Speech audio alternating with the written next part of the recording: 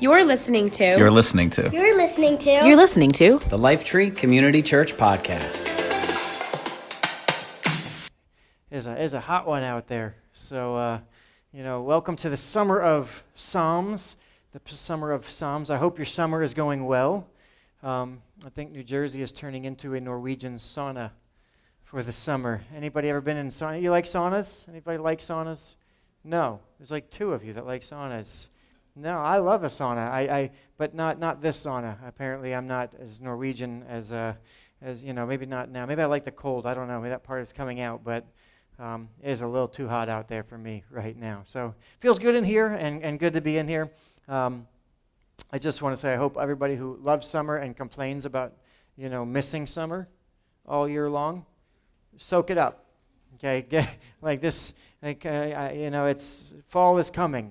Yeah, come on. I'm pretty sure I saw Christmas decorations at Walmart already. Right, they're out. Yeah, no, I didn't.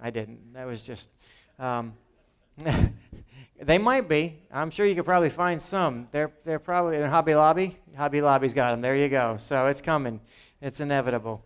So throughout this summer, what we're doing is exploring the Psalms, taking a look at what they mean for us. We're also exploring them in our branches groups. If you are not in a branches group, I highly recommend that you get in a branches group Wednesday nights in person at the Gafkin Farm, at the Serenity Farm. So nice. We sit out on the deck and we share bug spray, and it's actually great.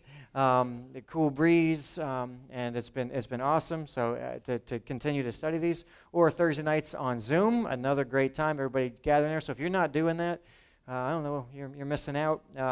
It's been really great conversations, great discussions, and I highly recommend it. So this week we're going to be reading Psalm chapter 30. That's what we're looking at. New one. The last few weeks we looked at Psalm 18. We're looking at Psalm 30 this week. So what we're going to do is I'm going to read it, then we're going to discover the context, and then we're going to reread it, right, like we do each week, just to kind of refresh ourselves. So while the air conditioning is still working in here, let's get to it and make sure that, I don't know. I mean, the township does a great job, but you never know. Nothing's a given. So got to be quick.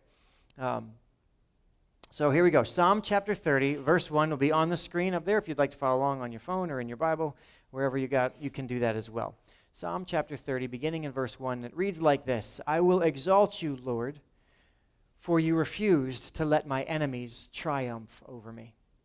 O Lord my God, I cried to you for help, and you restored my health. You brought me up from the grave, O Lord. You kept me from falling into the pit of death. Sing to the Lord, all you godly ones. Praise his holy name, for his anger lasts only a moment, but his favor lasts a lifetime. It's a very familiar passage. Weeping may last through the night, but joy comes in the morning. When I was prosperous, I said, nothing can stop me now. You ever say that? Nothing can stop me now. Your favor, O Lord, made me as secure as a mountain.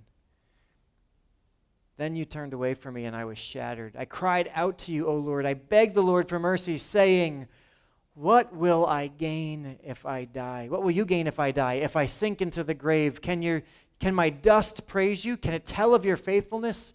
Hear me, Lord, and have mercy on me. Help me, O Lord.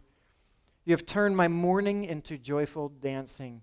You have taken away my clothes of mourning and clothed me with joy, that I might sing praises to you and not be silent. O Lord, my God, I will give you thanks forever. So the context here, let's talk about this now. It's nice, again, poetic, but if we stopped right there, how many of you, your lives would be changed? Like, I got it. Like, it's good. It's the Word of God. We know there's good stuff in there, lots of things in there, but we could probably walk out of here and forget what we said, right? So we need context to understand, what does that mean?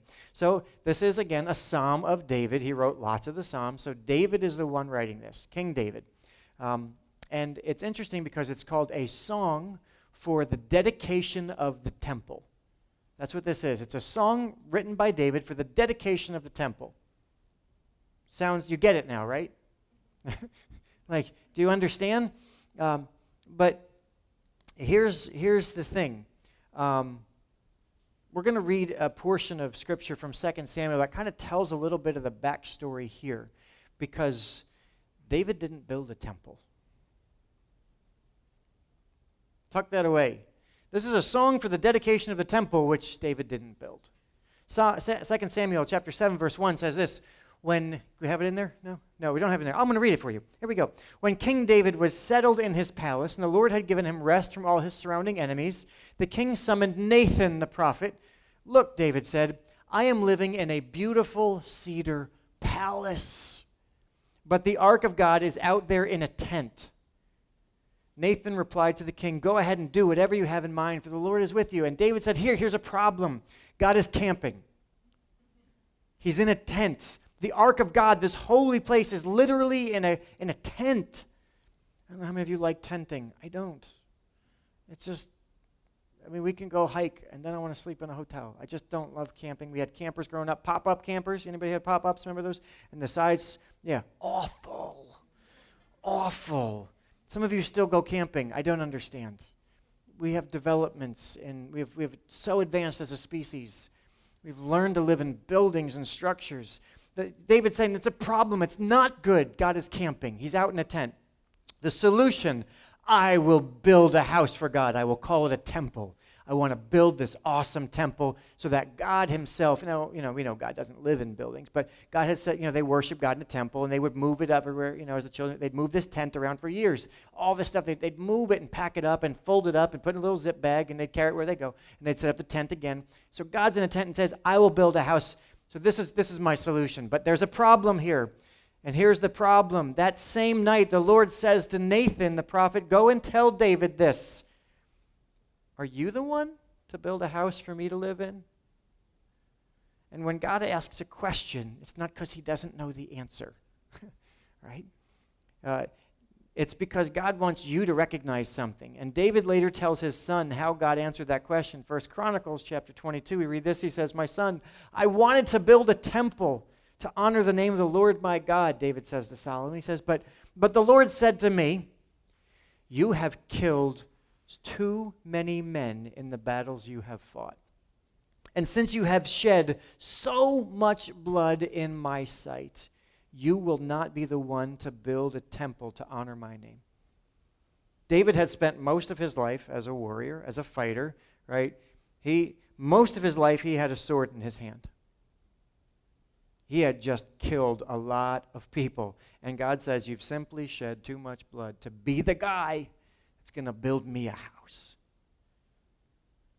I appreciate the thought, David, but this is not going to be yours to do. That's what God is saying to him.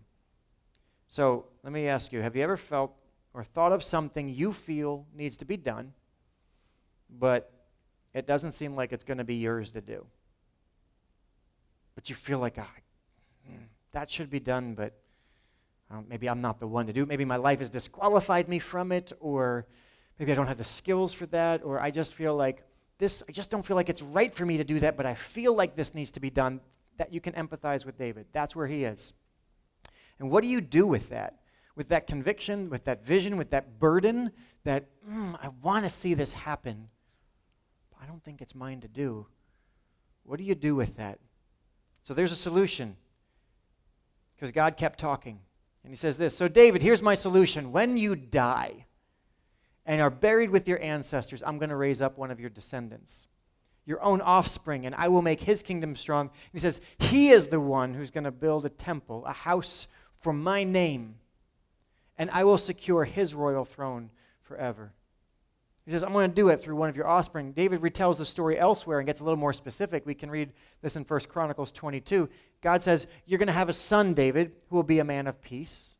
I will give him peace with his enemies and all the surrounding lands. His name will be Solomon.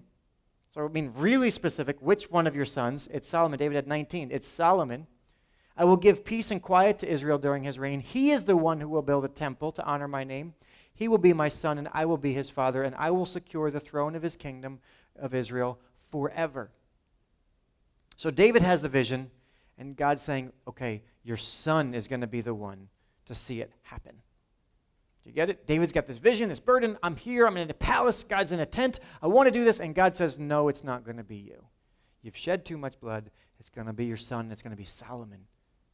Not only is he going to build me that, but I'm going to make him and the rest of your children kings in Israel forever. They're going to be the royal lineage. to make a really long story, a longer story short, Solomon builds the temple. How'd you like that? We skipped it. He did it, right? All of it. And when he finishes, he says something. And so we're going to read what he says. He says this, "O Lord, you said you would live in a thick cloud of darkness. But now I have built a glorious temple for you, a place where you can live forever." And the king turned around, this is Solomon, to the entire community of Israel standing before him and gave this blessing. "Praise the Lord, the God of Israel, who has kept the promise he made to my father David. Because he told my dad, from the day I brought my people Israel out of Egypt, I have never chosen a city among the tribes of Israel to live in, and I've never chosen a place where a temple should be built to honor my name, but I chose David to be king over my people." And Solomon said, "My father David wanted to build this temple. The Lord said, 'That's great, your intention is good, not for you to do. And now the Lord has fulfilled this promise through me.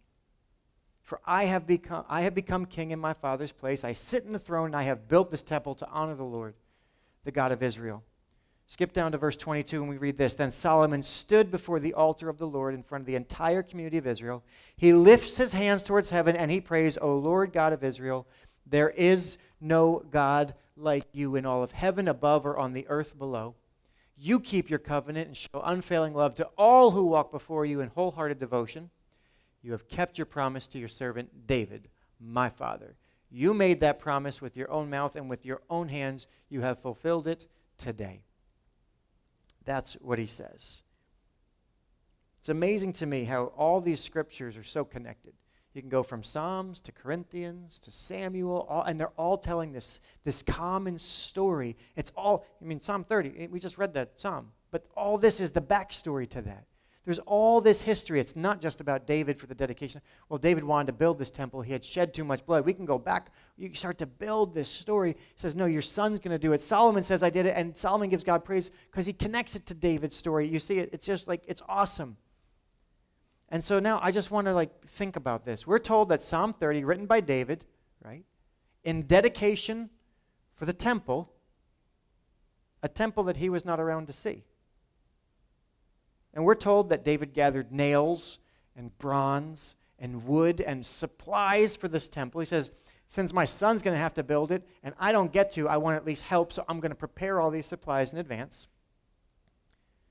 And apparently that's not the only thing he prepared.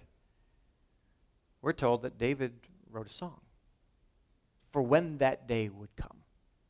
See, Psalm 30 is a song for the day that God would fulfill his promise. Right? So now, think about the fact that David wrote this psalm in faith. That he wrote this psalm in advance. So now, I'd like you to invite you to reread the psalm and listen from the perspective of someone looking back over their life with a vision of what should be in their heart, knowing it's not going to be theirs to do, but looking ahead and speaking into this future. Now read it again.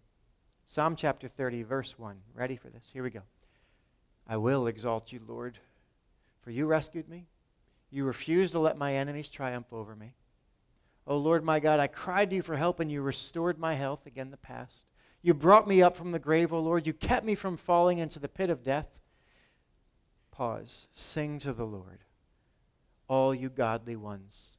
Praise his holy. This is supposed to be sung by people that in the future, he's telling them what to do. "This is what God did for me. Let me tell you what to do. Sing to the Lord, all you godly ones. Praise his holy name. For his anger lasts only a moment, but his favor, that's going to last for a lifetime." Keep going. "Weeping may last through the night, but joy is going to come in the morning." Joy, the joy of the Lord is my strength. That was a good song. "When I was prosperous, I said, nothing can stop me." This day was reflecting. "I got proud," he said. "I said, nothing can stop me now. Your favor made me as secure as a mountain. I felt awesome. Then you turned away from me because I screwed up, and I was shattered. I cried out to you, O Lord. I begged the Lord for mercy, saying, what will you gain if I die, if I sink into the grave?" I said, "God, can my dust praise you? Can it tell of your faithfulness?" Saying, "God, I'm not going to do you any good dead, so maybe you can help me. Hear me, Lord. Have mercy on me. Help me, Lord." He says, "You have turned my mourning into joyful dancing. You've taken away my clothes of mourning and clothed me with joy." That's how my story's ending, God. "That I might sing praises to you and not be silent. O Lord my God, I will give you thanks forever. All the way into the future. See, it's those first 4 words and then the last 6 words that jump out at me. He starts off with, I will exalt you, and I will give you thanks. Didn't have enough fingers. There we go. See, David worshiped God not only for what he had done, but for what he was going to do. Before he ever saw the promise fulfilled, without knowing what was going to become, David didn't know what the temple was going to look like. He had an idea. He had a vision. He got all these supplies. He didn't know how long it was going to take or what part in history the temple was going to play. He didn't know that when God promised to secure the royal throne of his son and his lineage forever, that it was going to include Jesus. I don't think David understood that. I don't think David knew all that. I don't think he knew about Joseph and Mary. I don't think he knew about Bethlehem, the city of David, how Joseph would have to go back because he was born in the city of David. I don't think that he would factor in the story. I don't think he knew about the 28 generations between he and Jesus. David was simply declaring, who I know you to be, God, is who you will be for my children and for their children, and you will be forever. The God who has always been faithful will be faithful. The God who has kept his promises to me will always be the promise keeper. David was going to die long before they ever broke ground on that temple. But he was not going to die before declaring this song of praise to God. And as he reflected on his life, David recognized the goodness of God, that he had been faithful even when David wasn't, and concluded that the only appropriate response to a God like that was to sing and to praise and to dance and to put on the clothes of joy, to give thanks forever. David had seen enough to know that God was worthy of all his praise forever. So much so that he praised him in advance for the good still yet to be done. I just want to pause and think about that. David praised God for good he hadn't even done yet. Don't worry, I'm going to make it practical in a minute. So to make sure this isn't all just like hocus pocus and that we're making this up and that I'm, just a feel-good faith, all this kind of good stuff, we got to filter it through the rest of Scripture, see what else the Scripture has to tell us to make sure that we're understanding this correctly. And Paul tells us that David's faith wasn't misplaced. Philippians chapter 1, verse 6, we read this, I'm certain that God who began the good work within you will continue his work until it is finally finished on the day when Christ Jesus returns. Paul's telling us here that our God is a finishing God. What he starts, he finishes. The burden that he plants as a seed, he will bring to fruition. He brings those things to the finish. Then one of my favorites, the Hall of Fame of Faith, Hebrews chapter 11, tells us that literally all the heroes of faith did exactly what David just did. That they all believed in the good promises of God that had not yet happened. Hebrews 11:1 says, faith shows the reality of what we hope for. It's the evidence of things we have yet to see. Verse 13 says, all these people, it lists all these, this Hall of Fame of faith. It lists all these amazing, Abraham and Moses and Deborah and just these amazing people. And it says, Samson, it says all these people, it says verse 13, all these people died still believing what God had promised them.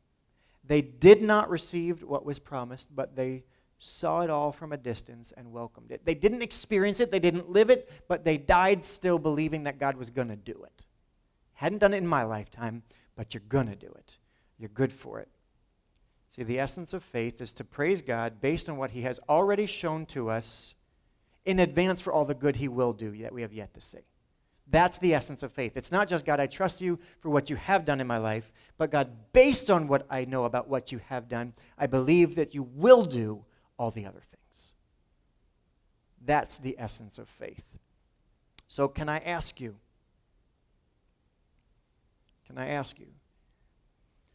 do we worship God simply based on what he has done for us?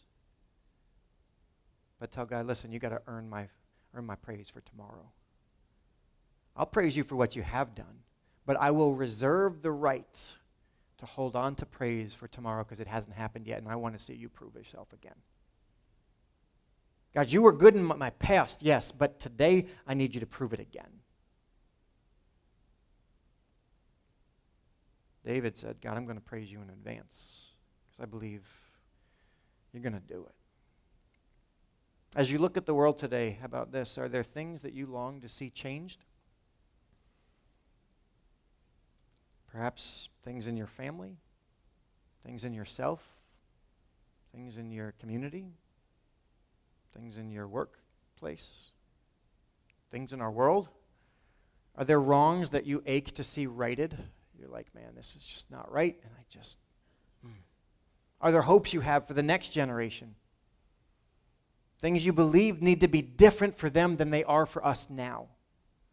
I want this next generation to have a different experience. God, it's something that it's wrong. I want this to be right. Are there visions in your heart for what should be? The difference between a dream and a vision, and it's semantics. But dreams are what could be. Visions are what should be. Right? A dream is I want a Ferrari. That sounds great, right? But I don't need one. See, the difference is that vision always starts with a problem. True vision always solves a problem. David didn't just have a dream that God should have a temple. It started with a problem. God, you're camping. You're tenting. That's not right. I need to make that right. So the desire to build a temple was vision. It was a solution to that problem. True vision solves problems. So are there visions in your heart that should be born out of problems and brokenness that we see?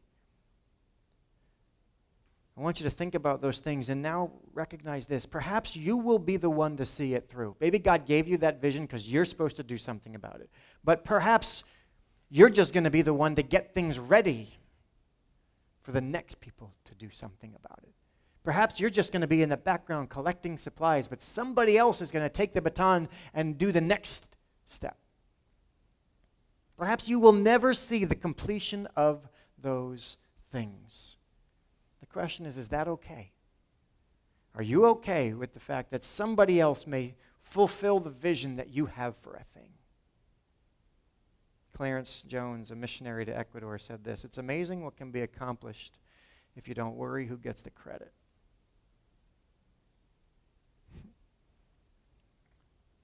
David wanted to build a temple, but he didn't have to do it. Just wanted to see it done. Knew that God was going to get it done. God's going to do it. So here's the question today for us. Will you praise God in faith that one day all those things inside your heart that you dream and you desire, that they will be done? That all those things that are, that God's going to do it. Can you praise him now in advance that he's going to do it?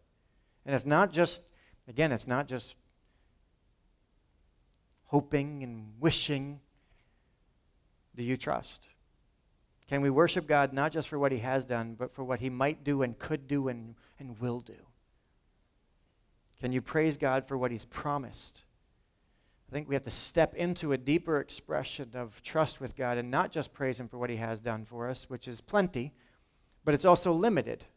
See, because if we only praise God for what he's done for us, then actually we're only praising God for what we know that he's done for us, what we're aware of that he's done for us, when he's done far more for us than we're even aware of. So if we only did it past, it would even still be limited. It wouldn't be full because we only know some of what he's done for us. We don't understand the full measure of what dying on the cross meant for us, or what forgiveness cost him, or what coming to this earth cost him, or any of this stuff. We don't know how patient he's being with us right now. There's all sorts of stuff we have to praise God for that we don't, and that's just up till today. But there's so much more good that we can give God praise for in advance.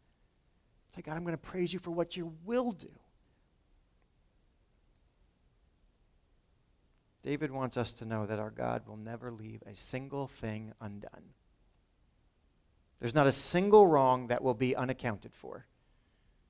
There's not a single blessing that will be left ungiven. So what does that look like for us? What does it look like to praise God in advance? Like practically, okay, like we get this in theory maybe, but what does that really look like? If we want to, how do we praise God in advance for things we want to see, but they haven't yet materialized? So first, I'm going to make this really practical. It's an exercise. Ready? Everybody, I just want you to do this right where you are. If you're listening, I want you to identify something that is wrong or something that is missing or something that has not yet happened that you personally want to see? Just think for a moment. Think of one thing that's either you go, I want this thing to be different. It's a wrong that I feel like should be righted. Or it's something that isn't, that needs to be in existence. I need this to materialize. Think about that one thing. And I would encourage you, if you can, like, get out your phone and literally name it right now. Like, seriously, everybody in the room, like, name it. Yeah, I know you get your phones. Write it down. Define it. What is a vision in your heart that has not yet come to pass? And perhaps it feels like it's a long way off, or maybe it feels like it's something that is new or a new idea. But what does it look like? What is that thing? Here, define it. So I encourage you to take a moment, write it down. Give you 15 seconds.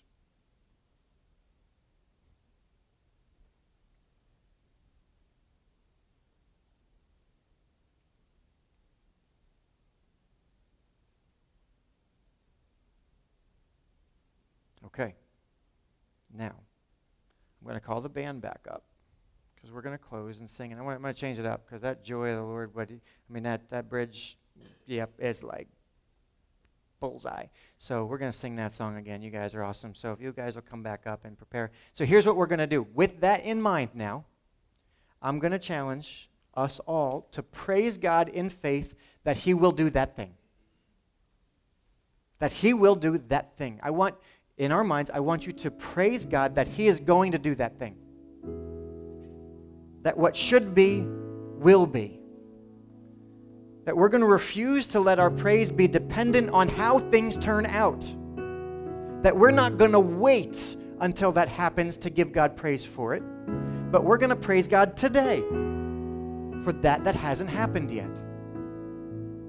That we're going to praise God fully regardless of how sad or happy we feel, regardless of how good or bad we feel, regardless of whether we get to be the ones to make the change or not, that we're going to say, God, I will exalt you, I will give you thanks forever because I believe you. I trust you. You don't burden us for no reason. If you put it in my heart to see, somebody's going to get it done. If you can use me, here I am. But God, I'm going to praise you now in advance. Because there's a line in this song as you were singing it. My goodness, let me see if I can find it here. Where is it? I got that part. I don't know where the second line of it is. I gotta find it. Is this it? There it is. There's gonna be glory. There's gonna be glory. There will be glory after this. No need to worry. This present suffering, there will be glory after this. The best is yet to come. Boy, the joy of the Lord is my strength. Where we are today, the joy of the Lord, my joy is not based on my circumstance. It's based on that confidence that David is exhibiting here, that God, I don't even see this yet, and I'm going to write a song about it because I know you're going to do it. So I invite you, let's stand and let's sing this. And let's let that be our commitment, our act of praise. That God, I believe you're going to do this.